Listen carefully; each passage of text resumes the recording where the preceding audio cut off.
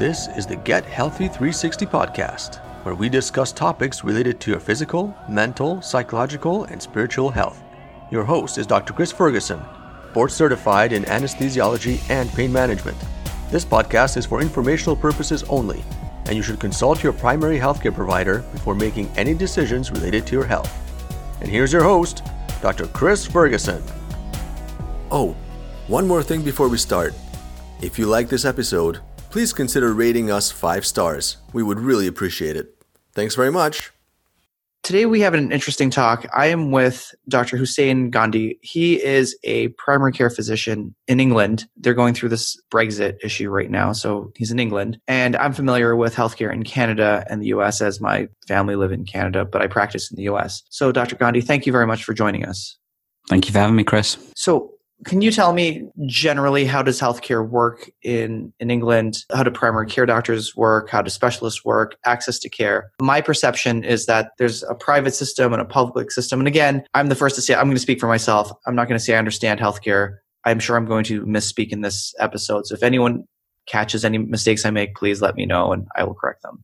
Yeah, sure, no problem. And I guess just to point out that the reason why I feel I can talk a little bit about it, I'm a GP, so short for general practitioner, which I guess is the equivalent to a family physician, I think, in what they'd have in the States and stuff. And effectively, we are the first point of contact for many patients because we pretty much sit in primary care. The UK health system is delivered predominantly by an arm called the National Health Service, the NHS, which is actually one of the largest employers in the world. I think it's only beaten by Walmart, if I remember rightly. And it basically is a system that's funded by taxation. Taxes that I pay and that many of my countrymen will pay effectively goes to pay for the NHS. And the current budget it has is somewhere around £120 billion sterling. And then there's obviously some other pots of money that go towards contributing to it and stuff. And that's basically how it's funded.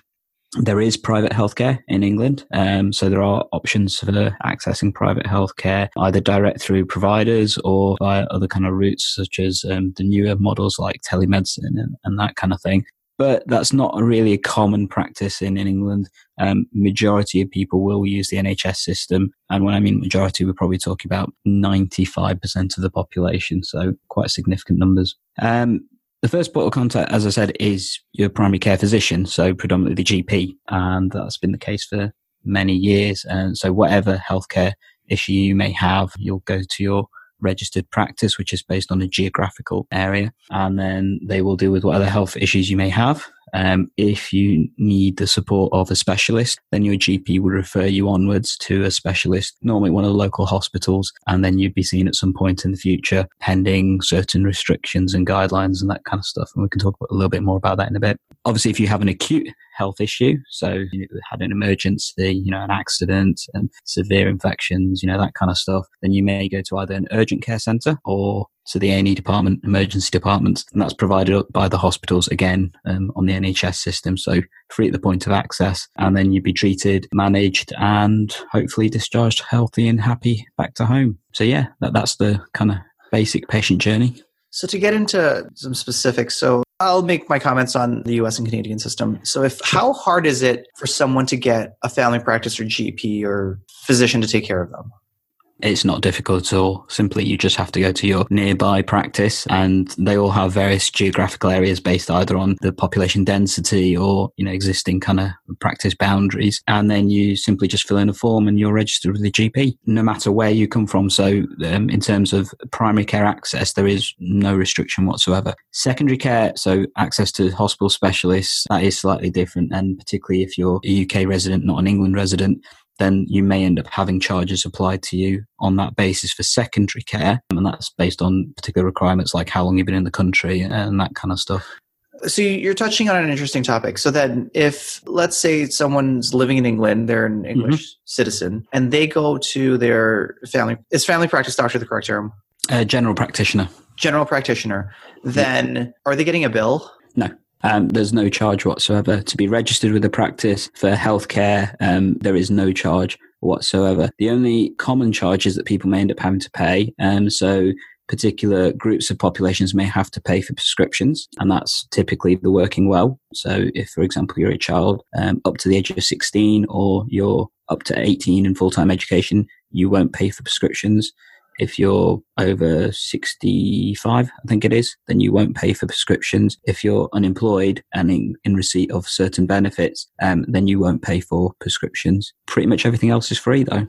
So this is an interesting topic for anyone in the US, because if they see their doctor or nurse practitioner or physician's assistant, they're getting a bill. Sometimes a very large bill for sometimes a very quick visit. Yeah, no, I've seen some of the bills on social media that seem to crop up, and whether they're absolutely true or not, I don't know. But one I remember is a patient that ended up going to give birth. I think it was what sounded like a fairly simple birthing process, and that was something like $80,000 in costs in total. Now, whether that was the true cost or not, I don't know. But yeah, in the UK, you wouldn't pay a penny.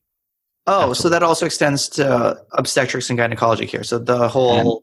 So pretty much the entire aspect of healthcare, aside from optical care, so opticians and that kind of stuff, you would have to pay for things like your frames or your lenses and sometimes your sight tests. Dental care is not really covered, so there are charges applicable to dental care. But yeah, pretty much everything is covered with some restrictions. Like I said, opticians, dental, cosmetic care, that's not covered. Because I did another podcast with a nurse practitioner I work with. Her name's Nicole Wolfgram, and she gave birth to quads, and it was a very rough pregnancy. And she actually went through a medical bankruptcy because of that. So she had the trauma of the pregnancy and the complications associated with it. And then she also discussed, to a limited extent, just the financial hardship of the whole process. So she's got 4 kids at home, their special needs, and then all this financial burden. So from what you're telling me, people aren't declaring medical bankruptcy in England. As far as I'm aware, no one has ever needed to declare medical bankruptcy because of charges related to healthcare in England or the UK. That's a very large statement because based on my understanding, a lot of people will declare medical bankruptcy in the US. What I've also seen very frequently is they will have GoFundMe pages. There was a case of a hospital system that a patient needed, I think it was a heart transplant or a lung transplant. And the hospital actually sent a letter to the patient saying, well, we can't do the transplant because of your insufficient funds. So we suggest you start a GoFundMe page. Sure. And we do actually have that happen sometimes in the UK. So there are occasions where certain treatments may not be funded by the NHS system. The NHS effectively aims to run on what's called cost-effective care. And one of the main organisations that supports that is a group called NICE. So the National Institute for Clinical Effectiveness, sorry. And they are an organisation that look at all the variety of treatments and managements and, services and that kind of stuff and effectively evaluate how effective that would be as part of the healthcare system, both in terms of outcomes, clinical outcomes for patient benefit, but also balancing that with cost. And as a result of that, if they don't recommend a treatment for whatever reason that may be, then it may be that particular geographical area won't provide that particular kind of treatment. And I would love to think of an example, but I've heard of things like ion therapies and that kind of stuff. So like you said, particularly more complex stuff like pediatric oncology, that kind of thing, rare genetic disorders, those kind of things. A lot of those kind of more experimental treatments and that kind of stuff may not be available to people in the UK. And therefore, there are examples where people have similarly gone down the route of like crowdfunding to pay for those kind of treatments or to have those specialists flown in from abroad to offer those treatments and stuff for people. So the perception that I have based on other conversations with people from England is that there isn't a lot of, some would call it feudal care, where you have someone in an ICU and most of the expense tends to come towards the end of life, where you have someone in ICU, kidneys are failing, they're clearly going to die in the next week or two, but hundreds of $1,000s are poured into really keeping this person alive for another month or two, or even week or two, or day or two, where clearly they're not going to get better. Yeah. Whereas that seems to not happen in the UK. I think it can do. It's not to say that people aren't offered care. So I think it's that balance between trying to understand the impact on the person, impact on the patient, and the medical advice. It's always balanced with patient wants and needs to a degree. So the example you gave of somebody being significantly well on an ICU, they may end up being on there for longer than they potentially may need. And that might be part in due to trying to support either the patient or the patient relatives to accept the situation. So it wouldn't be a case where they would just be kicked out kind of thing. But clearly, if there was no medical benefit, the doctors would normally speak to the family and say, look, we're not sure what we can achieve, and do we need to consider the other options in terms of how we make someone comfortable, give them dignity and that kind of stuff, and take it from that perspective. Which is, I think it's probably an interesting thing, because it's one of the things I think many people in the UK and England take for granted potentially, that because you're not having to directly pay for the cost of the healthcare, you sometimes don't appreciate what you have. Makes sense? It does. I think if you're only used to your system, it's very easy to be critical of your system and think every other system in the world is better. The grass always seems to be green on the other side. Canada seems to have a very similar system to the UK, where no one's declaring medical bankruptcy as far as I know, but access to even primary care is sometimes limited. You can get a primary care physician, but if you want to switch primary care physicians, that might be difficult. And access to specialty care is very difficult. I can speak to the pain world, where I tried recommending someone to a physician at the University of Toronto and the wait list was a year. Whereas in the States, in my field, I could see someone in a week or two if they needed to get in very quickly. Sure. And whilst I don't think the access issues we have are to the same breadth of issues that they may have in Canada, some of those examples are actually quite appropriate to what we deal with. So obviously, because there is no direct payment in a sense, and it's all state funded, the waiting times that people may have to experience may be longer than what people would want. So I can give you some examples. Where I work, so it's an inner city area of Nottingham, in the middle of kind of England and stuff. So fairly deprived area, lots of complex health needs for people. We're fortunate that we have a self-referral service for physiotherapy for patients. So if you injure yourself or if you need some rehabilitation and stuff, you don't even need to technically come and see me for that particular. You can actually refer yourself into the system. And that's one of the measures to try and reduce the workload on the GP system itself, because we actually have huge issues with workload demand balance and stuff. But with that, although it's free, and although you don't need specifically to come and see me to get the referral, the wait time for that is anywhere between, well, it fluctuates, but it can be up to about 6 weeks before you have your first contact appointment, which if you've just sprained your ankle, waiting potentially 6 weeks, chances are it'll actually probably get either better before then or get to the significant stage where the rehabilitation process is going to be a lot more complex. And what about access to specialty care? So access to specialty care is all via the GP. Your GP has to refer you, otherwise you don't get a referral. And I think that's, again, another challenge for some groups of patients to accept. So England's a very multicultural country, particularly from the European perspective, and various different health systems don't have the same models. An example would be the Polish healthcare system, where if you need to see a specialist, your GP refers you, but he just refers you. There's not really much gatekeeping or triage or anything involved in that kind of stuff. And I guess from my understanding of the American system, if you see a specialist, you just go direct to the specialist. You don't need to see a family physician specifically to get them to do that for you. Whereas in the UK, the GPs are effectively the gatekeepers for the NHS. So every specialist referral that you may need has to come via your GP unless you go privately. And even then, actually, you still need a letter from your GP to be seen privately. So therefore, that can cause a difference in the way that people use the system. But it also does mean that it's a very cost-effective system, because GPs, as a result of that, then are very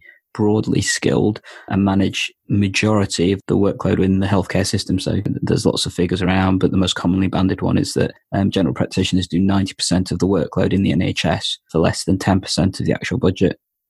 So my specialty is pain management, and there's a procedure I do. It's called geniculate radiofrequency ablation, where these needles go in and they can put the nerves that are causing pain in the knee to sleep. So if someone wants to delay, say, knee surgery, or they have pain after knee surgery, it's a very minimally invasive, relatively low risk procedure, and it spares a lot of medications. Now, I've had people go to their GP or their family practice doctor, and the family practice doctor, a particular family practice doctor, said, I've never heard of that procedure. I don't know anything about it, so I can't recommend it. It's kind of on you. But then that same patient saw several other patients of mine, like in the hallway or wherever, and ended up having it and doing really well. But what would the recourse be for someone who sees a family practice doctor or GP, and the family practice doctor says, well, I don't really know about that, so I'm not going to refer you?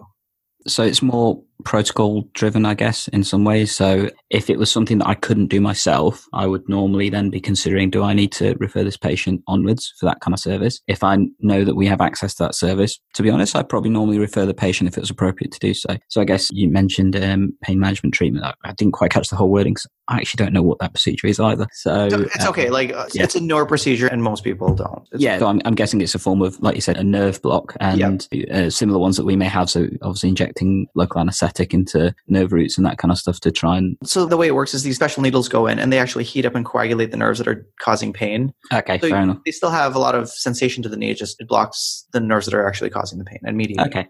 So if I was using the example that I would have, if we had a patient with chronic low back pain, traditionally we'd see them at the outset of the injury and try and manage that and obviously categorize whether that's a significant issue where they potentially may need an admission. So if we're worried about the nerves in the spine causing compression and that kind of thing and risk to movement or bowel bladder control, then obviously they go straight to the emergency department. If they weren't, then we probably focus more in terms of pain management and rehabilitation. The concept of scanning is not something that's typically done acutely for that kind of thing. So in actual fact, the guidelines and criteria for me to refer, for example, an MRI scan of the spine, normally patients would have to have had that pain for at least 6 weeks before I can refer a patient, because basically the criteria don't allow me to. And that's before I can actually even do the referral. That doesn't necessarily mean then they get the scan at 6 weeks. And obviously then if you're trying to categorize what kind of injury specifically they're dealing with, a majority of it is based on history, examination findings rather than investigations and stuff. And then as a result of that, if they needed onward treatment, I would then refer them into the queue. What's an interesting thing that happens in the US is because of malpractice. So there was a case where, speaking of back pain, I believe it was in California, that there was a patient, it was a younger patient, had back pain. Mm-hmm. And by protocol, my only familiarity with the case is what I read about in news reports. But this patient had back pain and went to the ER several times. And by protocol, they did not get an MRI. Turns out that the patient had cancer of the spine, and whether the MRI would have made a difference, likely no. But because they didn't get the MRI, they settled, I think, for millions of dollars because the ER physician did not order this MRI, where clearly it was well within the protocol and the guidelines. That's not someone you would order an MRI in. But because of this medical legal issue, I would say mostly in the US, a lot of tests are done for medical legal reasons. How does malpractice issues, how does that play out in England? So that's a growing challenge. I don't think we have the same kind of issues in terms of financial recourses, because in order to practice, every doctor would have to be covered by an indemnity scheme. So like an insurance kind of scheme that would pay out if there was any issues with negligence or maltreatment or that kind of stuff. So criminal prosecutions against doctors for mistreatment and that kind of stuff is rare. It does happen, and we actually had a fairly high profile case that's been going on over the past year about a child that unfortunately died, and it was felt that one of the pediatric doctors looking after them had not been appropriate in terms of the way that they had offered that care. And there's lots of backstory to that, so it's not as simple as it sounds. I would say that my personal view is that I don't think the doctor specifically was at fault there. It was also system issues, but criminal prosecution is quite rare in the UK. For financial payouts, probably more common, and there does tend to be some settling, and that may be because of a variety of reasons. But in terms of protocols, they are designed to try and support us and things. So it's generally viewed that if you've done what your peers would have done, then there's no case to answer for.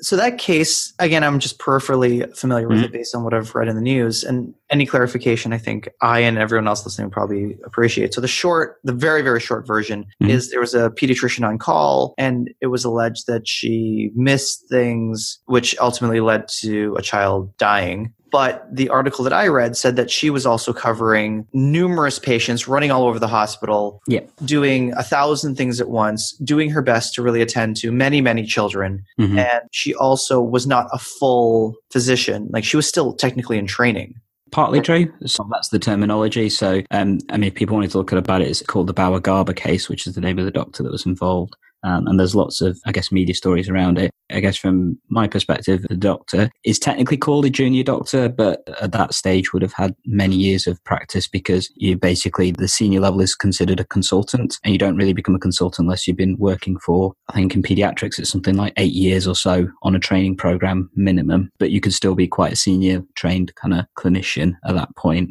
Wait, as a quick side note, so for someone to be a pediatrician in, say, the US, 4 years, so undergrad, minimum of 3 years, medical school for 4 years, and then 3 years of training, and then they're done. Okay, so in the UK, you would do 5 years of medical school, 2 years of foundation training, and then a specialist, which would be up to, I think pediatrics is something like 8 years before you become a pediatrician. They train for 8 years? After the foundation. So, yeah, it sounds like... That's a long time. It is a long time.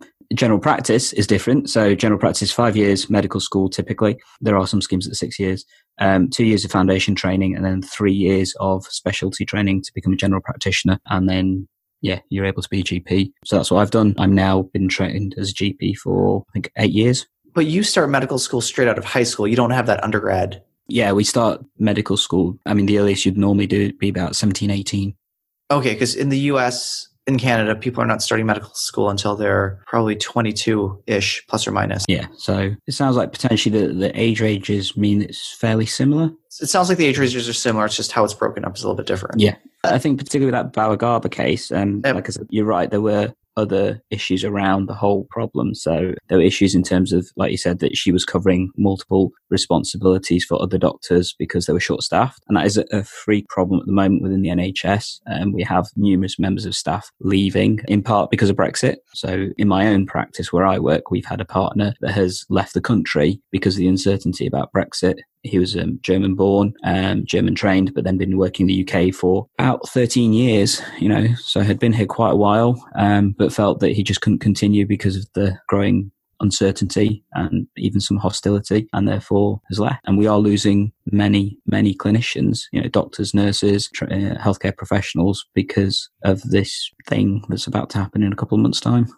How does it work as far as the private sector? So say someone doesn't want to wait to see a specialist, or they don't, for whatever reason, they have funds, money. Sure. Can they pay for private healthcare? They can. So that'd be the key difference, though, that they would have to pay. And that's something some people can do. That's sometimes something people don't want to do, and therefore kind of want the same service on the NHS and don't sometimes appreciate that the reason you're getting the difference is because you are paying for it. But yeah, it's something you can do.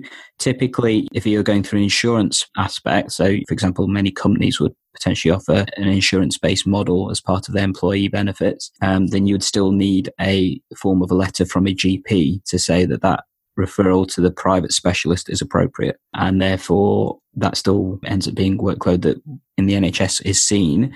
And then it's not uncommon sometimes for specialists to then try and transfer patients back into the NHS system, so then they don't have to continue paying for it, which is a slight little fix that I think frustrates many people, but it is practice that sometimes happens. Wait, who wouldn't have to keep paying for it? The patient. Oh, I see. So they would see the specialist, and then the specialist, to facilitate costs, would then try to get the patient back into the NHS system. Yep. And the downside of that would be... So I guess the downside would be sometimes they kind of jump the queue in terms of the care that they've received, and whether that's right or wrong, I guess I'd leave that to each person to make their decision. I guess the other aspect is the workload transfer is probably the one that I personally have a slight issue with, because a patient may go and see a specialist privately, be told they need scan X, or investigation Y, which isn't typically something that would be offered on the NHS system because it's not within the criteria that we have. And then there's an expectation now that the NHS must deliver that because that's the advice they've had. It can sometimes either cause conflict because it's maybe something we can't do, or it may cause delay because it's something that then they have to go back and wait till they see an NHS specialist to decide whether that's still an appropriate option or treatment or avenue.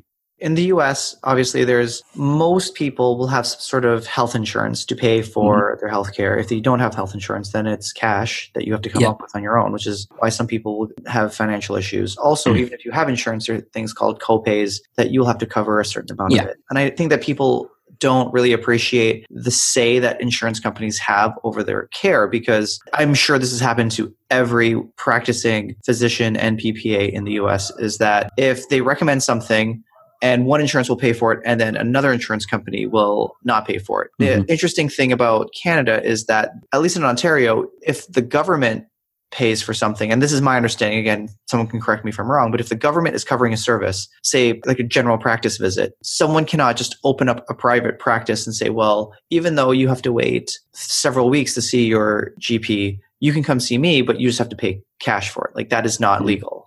I don't think specifically you could do that in the UK either. That's partly because in order to have a license to practice in a particular area, you have to go through commissioning groups that decide on where the density of provision is. So if you wanted to go and open a pharmacy, for example, in a particular area, as part of your practice, if you've got a couple of pharmacies already around you, then they will probably say, well, there's enough already. We're not giving you the license to do so. Or say if you wanted to move practice into a new building, you would have to have the authorization of the local clinical commissioning group in order to make that change, because they may turn around and say, well, we don't think that's an infrastructure decision that's appropriate, and therefore we're not going to let you do that. So therefore you can't do that. Private practice is slightly different, particularly with the advent of digital practices and video consultations and that kind of stuff. We are seeing a shift whereby people can access those services irrespective of geographical location, but predominantly that those are all private services still that you would then end up paying for and obviously accessing in that route.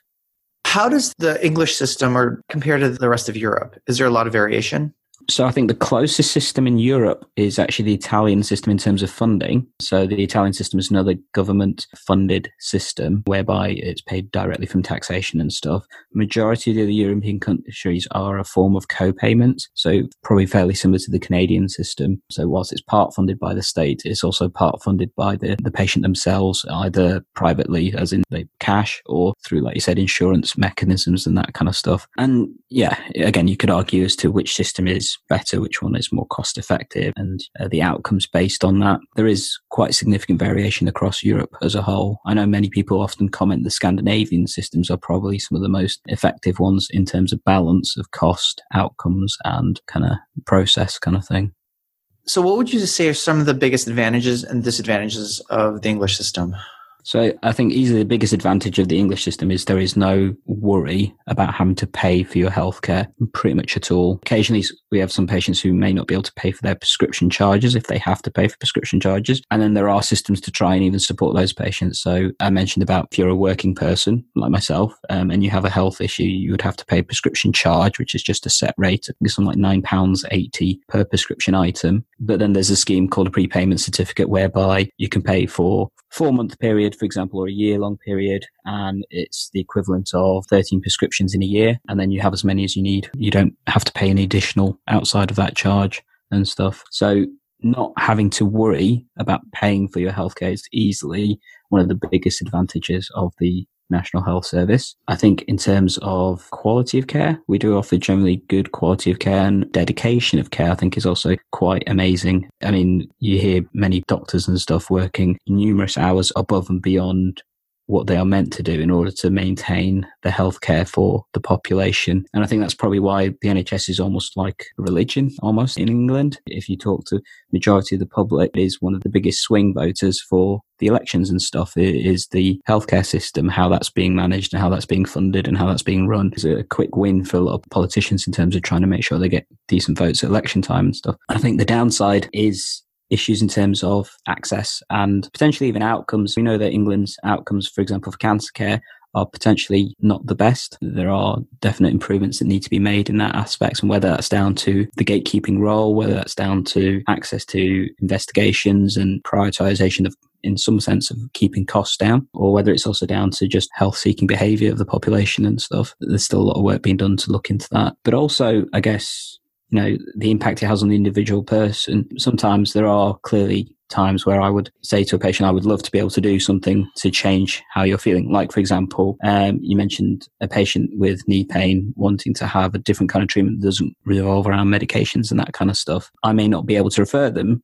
because the criteria says I can't. And actually that may be the better thing for them, or a patient needing a knee replacement because their knee is so damaged and stuff, but they probably have to wait several weeks, potentially several months before they can have the procedure done. Whereas actually, if you could do that procedure next week, they recover and they're back to their quality of life, back to their working roles and that kind of stuff a lot quicker. And obviously that has a better outcome in terms of the general kind of population and, holistic kind of care and stuff. So the waiting is a challenge.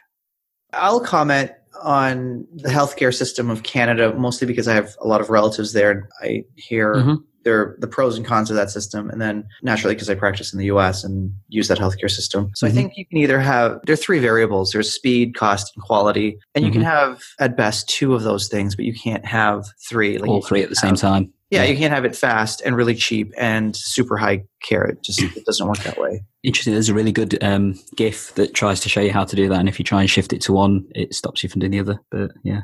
What is it? If you search online, there's a GIF, picture images. Yeah. And yeah, if you try and move it from one to the other, it won't let you do all three, basically. No. So in Canada, I think that, again, this is just my impression based on relatives I have in Canada. The speed is not really there. If you need to see a specialist, it's slow. If you want to see a GP, it's slow. It's difficult switching GPs. As far as the care is good once you get it, and the physicians really care. It's just like the UK, care is rationed quite a bit. So here's an example. So anecdotally, there's something called a spinal cord stimulator. And what that does is it helps people with severe back pain. So for example, there's a patient of mine, she had debilitating pain for 10 years and has not been able to travel. She was on a bunch of medications. She got the spinal cord stimulator and now she's off almost all of her medications and she's traveling abroad for the first time and is very, very happy with it. Now, I don't have a limit on how many I could do per year, but for example, in the state of British Columbia, there's a limit of, I think, 20 to 25 for the entire province, whereas I could easily do that myself. And the outcomes are very good. It's just that's how the province contains costs. So while it's offered, and I've had conversations with people in Canada, they really have to be very selective with who they offer the therapy to because they just can't offer it to everyone. I would probably say that's fairly similar to what we have here. I don't know if there's particular criteria around the number of procedures that, specialists could do or that kind of stuff. But in terms of using resources, I think there is sometimes a challenge to balance the cost of the resource versus the timely use of the resource. And that can vary across different places. So another example, I guess, would be the mental health service. So if I saw a patient that I potentially would benefit from a form of psychological therapy, such as CBT, so more commonly used one, the wait time for that is about 8 weeks or so. However, if they potentially may need something like psychotherapy, more in-depth kind of psychological treatments, currently the waiting time for that is something like 12 to 18 months, which is obviously a long time for someone to be struggling with their mental health. That can therefore lead to attendances in terms of A&E for concerns about suicide attempts, that kind of thing, or other crises in terms of their mental health. And actually, you could argue then that ends up costing a lot more than having given that patient the potential treatment a lot earlier on. But it's one of those interesting balancing acts they have to deal with. I don't think there are any right answers. It's really what the society as a whole wants, because the society wants all three. They want it fast and cheap and really high quality, but it doesn't work that way. On the flip side, in the US, within a week or two, I can refer someone to see, in that example, a behavioral health specialist to help them with cognitive behavioral therapy or psychotherapy. And the quality of the care will be very, very high. And if they are not happy with the first, say, psychologist they're seeing, I can find them a second psychologist or a third until they find someone that works with them. But the downside is it's expensive. So that's kind of the scale, if you will. It is. I remember reading about some of the OECD data, so the data, the Organization of Economic, I forgot what the C&D stands for, and they evaluate the kind of cost per person per head and potential outcomes and that kind of stuff. And I think they looked at outcomes of cost versus life expectancy. So if you take somewhere like Turkey, I think the average cost per head was something like $1,000 a year, and the life expectancy was about 60 odd as a result of the average life expectancy. The UK, I think, is something like 9,000 per head, and average life expectancy about mid-70s, I think it was. Japan, I think, had the highest life expectancy, and they were just a little bit more expensive than the UK. And then you've got America. In terms of cost, I think it was something like 16,000 per year, with average life expectancy of 61, I think it was. So similar to Turkey. Whether that's partly because of the way they do the metrics. So I think there is some difference in terms of the way that America kind of marks its life expectancy, because I think it's something to do with the birth ages or time of birth and things. But there is a significant difference in terms of how countries balance the cost versus the outcomes kind of thing. And cost is a funny thing because looking at the average, it loses a lot of the subtleties of the measurement, I think. Mm-hmm. Like, for example, I don't know what, and you can comment on it, how this would go in the US, but you can have a very preterm baby born in the US that will require a lot of money and a lot of resources to care for. Their life expectancy will be low. So like those things are becoming more common. So those are going to really skew the cost up and then skew the life expectancy down. Versus in other countries, those babies would probably not be born. And even if they were, they may not even be taken into the census because they just wouldn't survive. Yeah, and like I said, whilst it's interesting data to look at in terms of the numbers, you're right. Yeah, I think there does also need to be that drill down in terms of what the data actually means, because obviously it depends on how you report it, what your criteria are in terms of reporting it and stuff. But I guess I think it is easy to say that American system, you do pay a lot more. Whether you get a better healthcare system as a result of that, harder to answer that question as a result. But I guess for me, one of the challenges I would see with the UK system, whilst I'm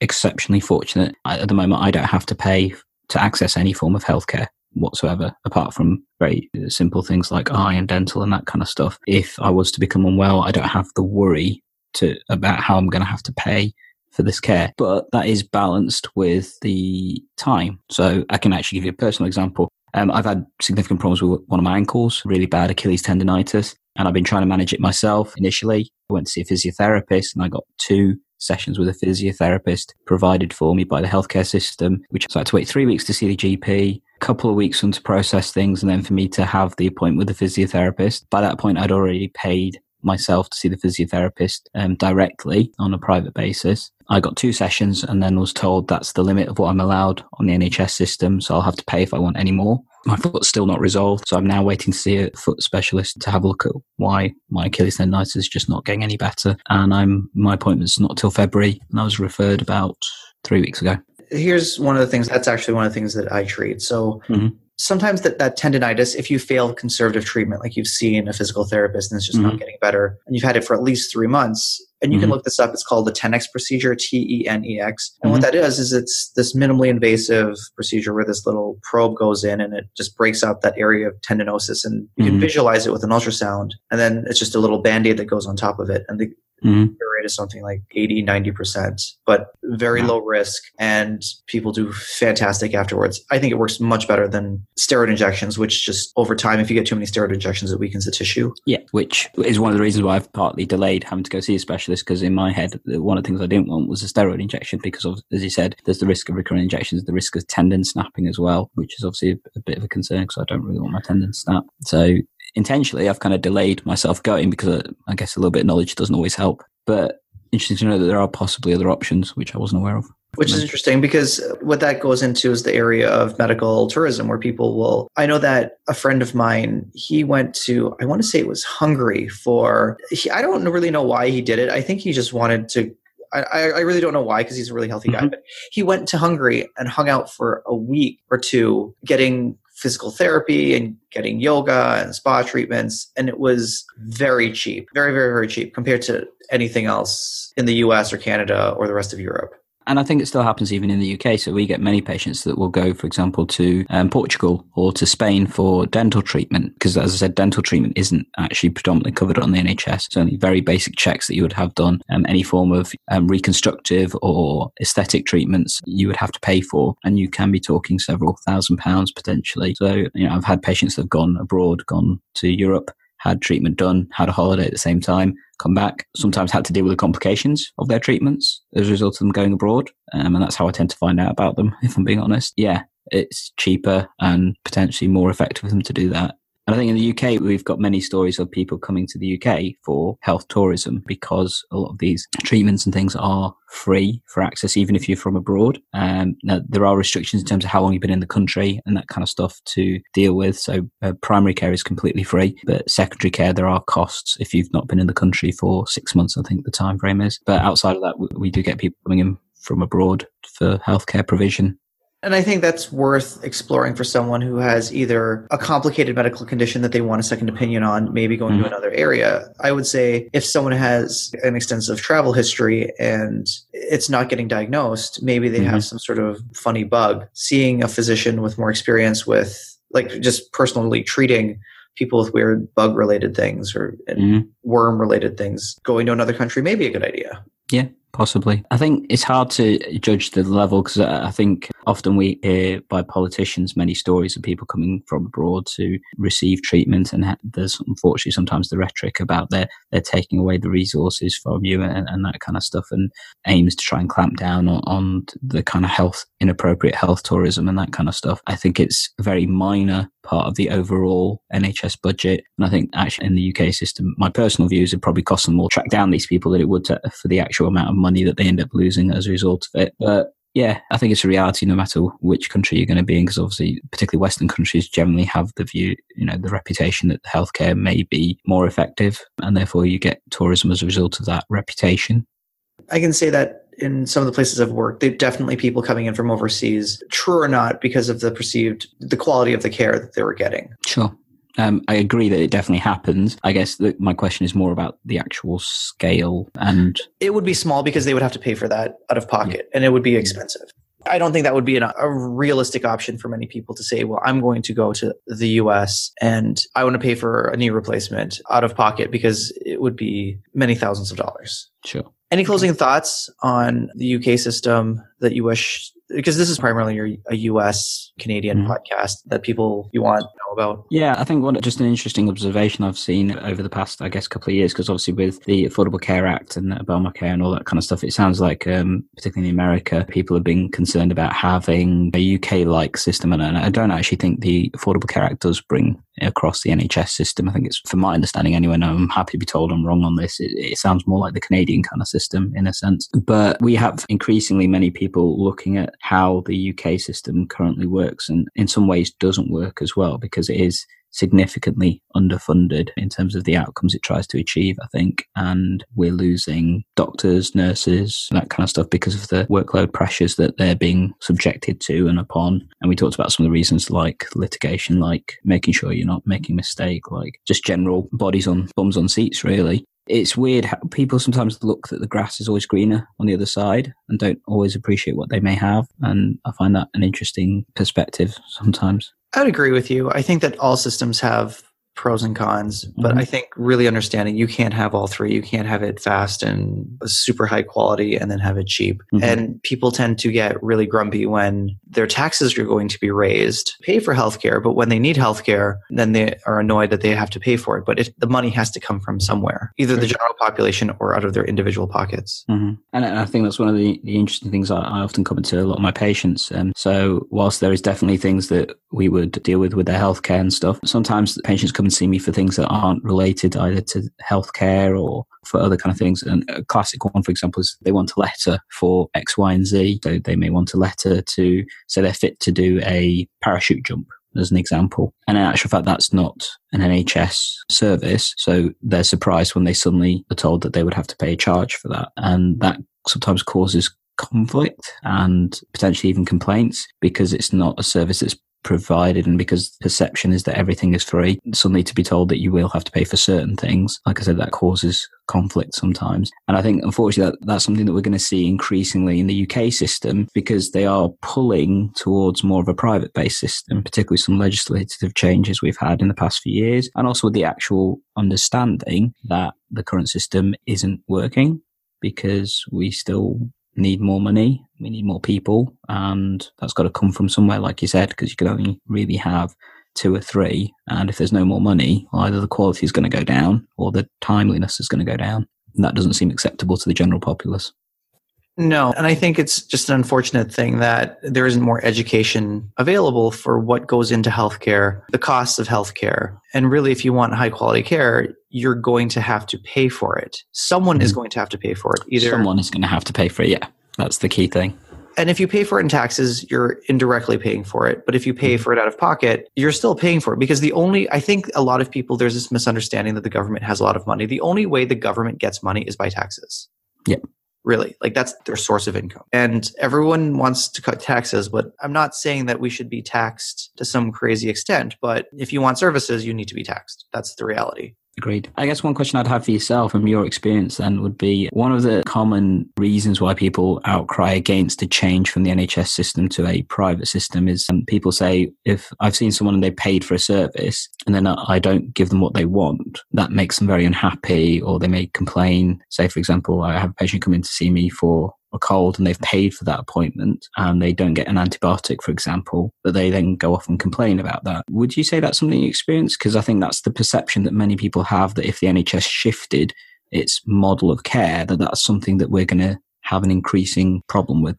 Well, I think people are going to complain no matter what you do. If you go to the reviews for a 5-star restaurant, like some fancy Michelin star rated restaurant, someone somewhere is going to complain about the service. Yeah. I think the issue is not whether or not you're going to get complaints, because you're going to get complaints. At the end of the day, the physicians have to do what they think is appropriate. And if, say, a patient complains about it, well, they're free to go somewhere else. Like, say someone comes in, like they clearly have just a flu, and they're saying, I need all of these antibiotics. And you tell them you have the flu, you don't need the antibiotics, and they complain. Well, you can always say you can go get a second opinion from another doctor, but I have to do what is ethically and medically correct for you. And if you disagree, you're more than welcome to go somewhere else. But I think if these complaints are lodged with whoever they're lodged with, it should be taken in that light of, is this a valid complaint? Is this physician doing something grossly wrong below the standard of care? Or is it just someone complaining to complain? And what I would suggest is there should probably be a review board of physicians, and someone in that, whoever is being complained about, have a physician in that specialty and say, no, this is like, people complain all the time that they aren't getting their antibiotics when it's not indicated. That's bad for the population as a whole.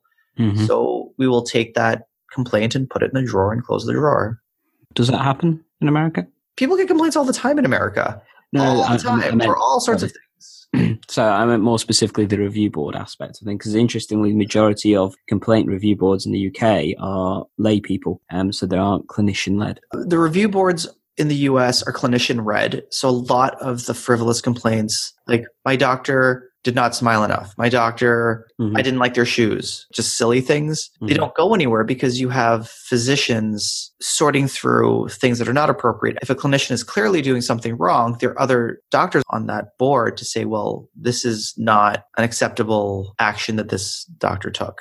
In the UK, majority of the places that patients have the option of complaining to, and there is a lot of places, so there are many different organisations that a person can complain to. Majority of them are monitored and kind of observed by lay people rather than clinicians. And it doesn't really go to the clinicians unless it's, I think, 2 or 3 particular groups. And once they've got through the first and second stages, they're not kind of churned out. And I think that possibly is where some of the anxiety about this kind of potential shift may be coming from, because of the current experience that many people have, that if a complaint goes outside of, for example, my practice, so normally the first place the patient would complain if they have a bad service is to my practice manager. If they're not satisfied with that, they have the option of going to the GMC, General Medical Council. They have the option of going to the local CCG, the local arm of the NHS England. They have the option of going to the Ombudsman Service, and obviously going legally as well in addition to that. And they could do all 5 at the same time if they wanted to. And we would have to do a separate reply to each individual organisation, of which only one of those would be clinician-led.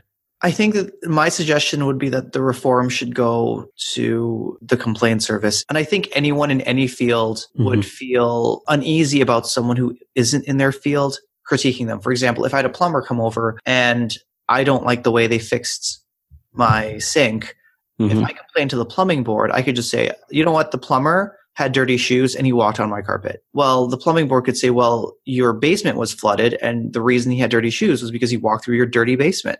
So this is a silly complaint and I'm going to put it in a drawer and close the drawer. In that same breath, it seems unreasonable to have someone who's not familiar with and actually practiced medicine in that specific field commenting on the care. Yeah, I think that's probably where a lot of the anxiety comes from clinicians in terms of, the challenge that we potentially have, because a lot of the complaint services in the UK don't have that level of clinician-led perspective, shall we say. That could make for a very difficult way to practice, because you're recommending things that you think, and sometimes are in the best interest of whoever it is you're treating, but they saw something on the internet, or they think that, I'm going to make up an example. So if someone has a cancer of some sort and they say, well, I need you to give me a prescription for prune juice because the prune juice is going to cure my cancer. And you say, no, you should probably see an oncologist and get chemotherapy. And then they complain about you. It seems odd that you wouldn't have someone else in that specialty commenting. As I said, it doesn't tend to happen at the earliest. It happens at the later stages. And I think that therefore creates quite a lot of anxiety sometimes for people, because you start down that process, and often just going down that process of complaints is frustrating at the very least, particularly if you know it's a vexatious complaint. I mean, I think complaints definitely have their place, because sometimes they do highlight inappropriate care or inappropriate systems more often than not, which do need changing. So one of my roles within the practice is actually to look at the system changes myself, and often it's the person that goes around trying to find the holes and fixing them and that kind of thing. I think complaints definitely have their usefulness and power and importance. It's the vexatious ones that I guess irk myself and a lot of my colleagues in terms of how that would work.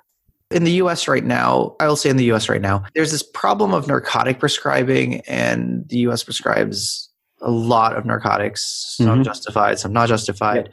And there's a very gray area in between of justified, not justified. Sure. And no one wants to withdraw care of, say, someone who's dying of cancer pain or someone a terminal end of life. But you also don't want to inappropriately prescribe narcotics as well. So it's not easy to do, but that is a source of patient complaints where someone thinks that they need like very strong narcotics, but really they've stubbed their toe and it's not indicated. Sure. So I think that's a growing issue in the UK. In some ways, we're kind of following America down that path. And I think seeing the opiate crisis in America, we're starting to realize how much of a challenge that actually is and how many problems that's going to cause. So there is quite a big shift to try and move people away from using opiates and stuff in terms of non-cancer care, and particularly for non-cancer pain and on the chronic basis. Because the reality is opiates for chronic pain is not really a good option, generally speaking, because of the issues with tolerance and dependency and stuff that naturally come in play because of the pharmacology of the drugs themselves. But you're right, it does cause challenges. So in my practice, we've just done a review of the patients that we have on fairly strong opiates. So we're talking fentanyl patches greater than 25 micrograms. We're talking patients taking more than 150 milligrams of morphine a day kind of thing, and bringing those patients in and discussing with them, the pros, the cons, how they've got to this stage. Do they really still need these kind of pain relief options? It sometimes can be a real challenge. And when you've only got 10 minutes to deal with a patient, in addition to all the other health issues that they want to deal with, you can understand why people have ended up having certain drugs, because that's a challenge. But trying to fix it is potentially a challenge. Even so here's more so. A thought that circles back to the patient complaint issue is that now say someone is tolerant to, say, their narcotic medication, meaning their body's just gotten used to it. And you can have a very rational conversation of, well, it's probably not helping you anymore. Let's work on coming down a little bit on the dose. And if it's just tolerance, a reasonable person would say, I can see where you're coming from. Let's work on slowly reducing my dose over time and we'll see how we tolerate it and go from there. But if you have someone that is addicted to medication, and I'm using these terms very specifically. So if someone is addicted, it means they're using medications while it's causing life harm and all these negative things that go along with it. If someone is addicted to narcotics and you tell them, well, how about we work on coming down because of all these negative consequences of long-term narcotic use? They will probably get very angry and may file a complaint against you for discussing taking away the medications that they feel like they need, while the evidence for long-term narcotics is small, very small. Let's just pretend that happened. How would that go in the British system? So I can give you some examples of that, because I've had patients recently where we've had that exact challenge. Some of it has gone well in the sense of I've helped the patient understand that actually the medication is not something that's in their best interest, and highlighting, the negatives of what that medication is doing and the other life impacts. So chronic opiate use can have significant issues in terms of sleep, in terms of sexual use and that kind of stuff, impotence and that kind of thing as well. And when you try and rationalize to people that actually pain may not be fixed at all, because we don't have the capabilities of doing that. You've seen specialists, you've had this done, you've had that, and your pain's not improved, but you are getting the side effects of these particular drugs that we are giving you. So would it not be more sensible to look at ways to try and manage your pain response, to manage the flares when you have your flares of pain, but then taking away the medication that's causing you these other side effects and these other problems in your life that you're currently having. So then at least you don't have those problems because your pain won't change. It hasn't changed. And that's worked well because for me, generally speaking, for the ones that you were talking about, I guess the addicted ones that don't want that to happen, sometimes it is a case of just taking the firmer approach and accepting the fact that they're going to complain. Even though the stuff we talked about earlier, I have to admit, I generally don't fear the complaint itself because I know from my perspective, if I'm giving them the best advice I can give them, then I shouldn't have anything to fear in terms of a complaint itself. It's more the workload that comes with the complaint that challenges me more than anything else. So in that respect, personally, I wouldn't have a problem with it, but I can see why many of my colleagues who do fear complaints because of the worry of how that then ends up happening can therefore slip into the perspective of collusion of anonymity. So continuing the treatment with the view that somebody else may change things, because traditionally speaking, the adim of seeing my GP is actually shifting away in current primary care and healthcare in the UK. It may not be that you see the same person again. Maybe you see a different doctor in the same practice, and therefore that care changes quite often, and therefore people don't have that worry in that sense. So wait, so they're shifting the care so you don't really have a specific GP. You're just going to be rotated between GPs? So different practices have different systems. So some practices will offer what's called a named list. So you will be allocated to a list of a GP, and then you will be prioritized to always see that GP if they're in. And if they're not, then they'll either have a backup person that you see, or you just see one of the other doctors kind of thing. Majority of practices, though, nowadays, because of the shift in terms of the way that people work, so partly because we're short of GPs, and partly because of the skill mix increase that we're developing in England, the practice may not offer a named GP service, whereby you ask for an appointment, you're offered an appointment that's either the first convenient one, which could be GPA. If you want to see a specific GP, you may have to wait 2-3 weeks potentially before you can see them. And then obviously patients make their choice, which is more important to them. Is it the continuity and seeing that particular person, or is it the convenience, seeing the person, somebody now or when suitable to them? So therefore people may end up seeing different people different times. Yeah, it definitely sounds like a lot of change and uncertainty in the English system. Very much so. And I think that's one of the interesting things about the current England UK health system, that we are seeing a massive shift in the way that work is trying to be done, because it's trying to still offer the best possible care for the least amount of money in the most effective service, like many people are trying to do. But I think that it's possibly failing because people don't appreciate, like you said, it's that three-way thing. You can never have all three. And that's going to be interesting to see how that manifests, particularly post-Brexit, but also moving forward with the increase in expectations that things like video consultations are bringing, like the increase in outcomes that people are seeing with less clinicians around and stuff as well. Yeah, it's just definitely going to be a lot of eye-opening things. I think it's difficult to play in that middle ground of having, on a scale of 0 to 10, having like a 5 of speed, a 5 of quality, and a 5 of cost. It seems either you're going to be very expensive but really, really high quality care, but you only use it when you need it, or really quick office visits if you just really need a well visit check, whatever quick things you need. But that middle ground seems to be the most difficult place to live. And I think that's why in the US, there's the whole move towards direct primary care, where there are physicians, and I have a podcast that's coming out about it, where some physicians are just opting out of the insurance program and having people pay them directly to be their GP. So the costs actually have come down quite a bit for that, but they have access to those physicians when they want them. And the physicians will really sit for, one physician was saying, like, she would sit for like a half hour to an hour just chatting with someone, really getting to know them. But then again, you have quality and speed. You can get in whenever you want to, but they're paying for that out of pocket. Sure. And I think potentially we will see that model of care come into play in England. There are a couple of places that are now starting to offer that service.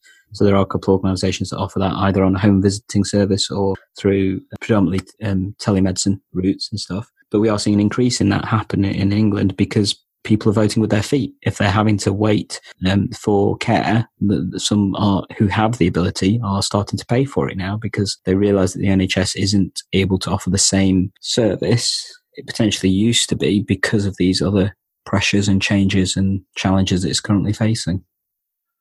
And that I'll circle back to what you were saying of if someone is, say, demanding something that's not medically reasonable, and like, let's say I came to you and I said, I want you to chop off my nose and I'm paying you to chop off my nose.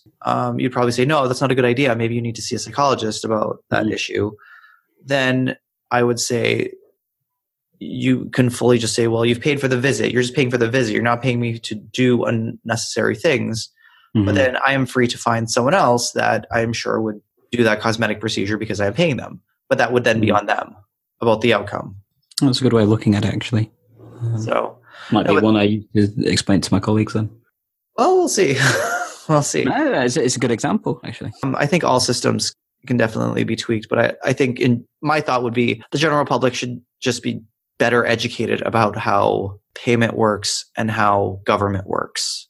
I think also to a degree, self-care. I mean, one of the key messages I try and push within my practice is that there is a variety of things you don't need to come and see a doctor about. There are many conditions that you can try and manage yourself, or it would be sensible to have done before you come and see a GP. And it can be something simple, like if you're in pain, take some painkillers potentially, so some simple over-the-counter painkillers before coming to see me about it, because actually if it's helped and it's improved things, at the very least, then you've not suffered in pain before coming to see me. And I guess the reason why I'd give that as an example, I often deal with patients who, for example, may have injured themselves on a Friday. After we've shut, we don't open again till Monday, and they've not taken anything because they didn't want to go and pay over the counter to get some medication, and they wanted to wait till they came and saw us to get a prescription for that medication, which they wouldn't have to pay for.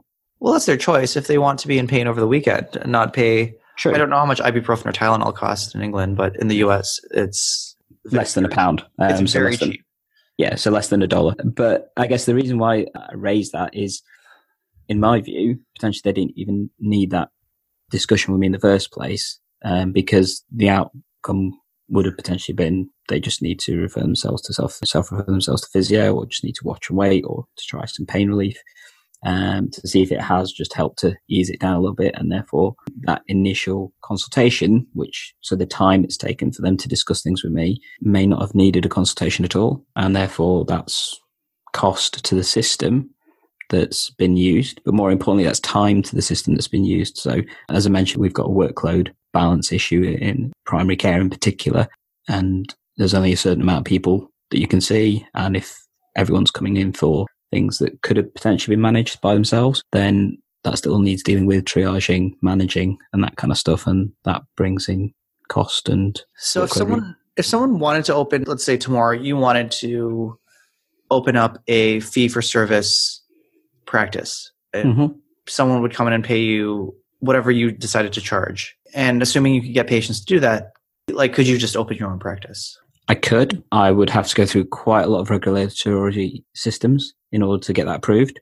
So if it was purely private, then it's possible. There's nothing specifically stopping me apart from, like I said, those like regulatory bodies making sure I'm approved. So CQC, Care Quality Commission approved, that kind of stuff. The challenge is that you would need a reasonable density of a population that would want to use that service. So for example, if I was to try and do that in Nottingham, where I live, which is so it's one of the 10th largest cities in England, for primary care private service, I would say there probably isn't a big enough market to offer that to make it a financially viable option, because there just isn't enough density. Places like London, Birmingham, Manchester, the kind of like the larger cities in England. Yeah, definitely it could work. And there are definitely parts of particularly London where that does happen. But because we have the NHS, people will predominantly use the NHS first because it comes at no cost. Sure, that makes sense. Dr. Gandhi, thank you for joining us. Any closing thoughts, or if anyone wants to contact you or ask you questions, any social media presence that you have? Actually, a bit of a tech geek, actually. So contact me on social media is not a problem. My Twitter handle is at Dr. Gandalf52. Yeah, as in the Time Lord and Gandalf the Wizard. And I run a health technology kind of platform called EGP Learning, which particularly clinicians, if they wanted to look at how to use technology to help them in primary care and that kind of stuff, more than welcome to have a look at that, because that's kind of my hobby horse kind of thing. Also on other platforms like Instagram and Facebook and stuff, but Twitter's probably the best place to get a hold of me. We'll include all of that contact information in the show notes. So Dr. Gandhi, thank you so much for joining us. Thank you very much. Hope you have a nice day. You Bye. too. Thank you for listening. If you enjoyed this podcast, please leave a comment on the Get Healthy 360 Facebook page and consider subscribing to this podcast. Thanks.